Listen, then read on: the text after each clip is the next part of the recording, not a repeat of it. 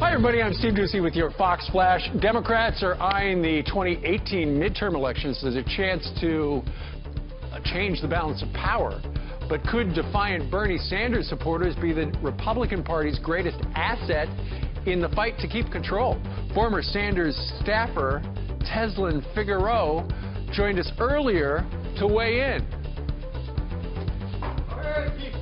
I think that we need to mirror what the Republicans have done, get someone, a little bit younger. When you look at the average age of a Republican person in Congress, you're talking about someone in their 50s or 60s. So I do think it's a problem with having people like Nancy Pelosi, who's 76 years old, Maxine Waters, Congressman Waters, who I have always adored. But, when you look at people who are going into their 80s, it needs to match the individuals who are actually the working class. Clearly, the Red Sea was parted, and people decided to go ahead and go with the DNC establishment, regardless of what they were hearing from the grassroots.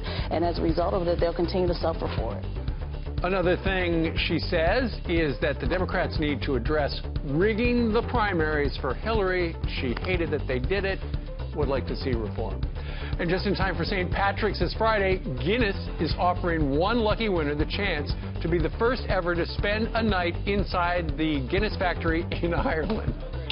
I've been there. It's great. You'll get a VIP tour of the brewery, followed by a Guinness-themed private dinner party where you will spend the night with a panoramic view of Dublin. You can also enter to win on Airbnb. And the cool thing about the Guinness factory is on the very tippy top, that's where you get your free beer. Everybody gets one. I got two. You got two? Some people get two. See you tomorrow.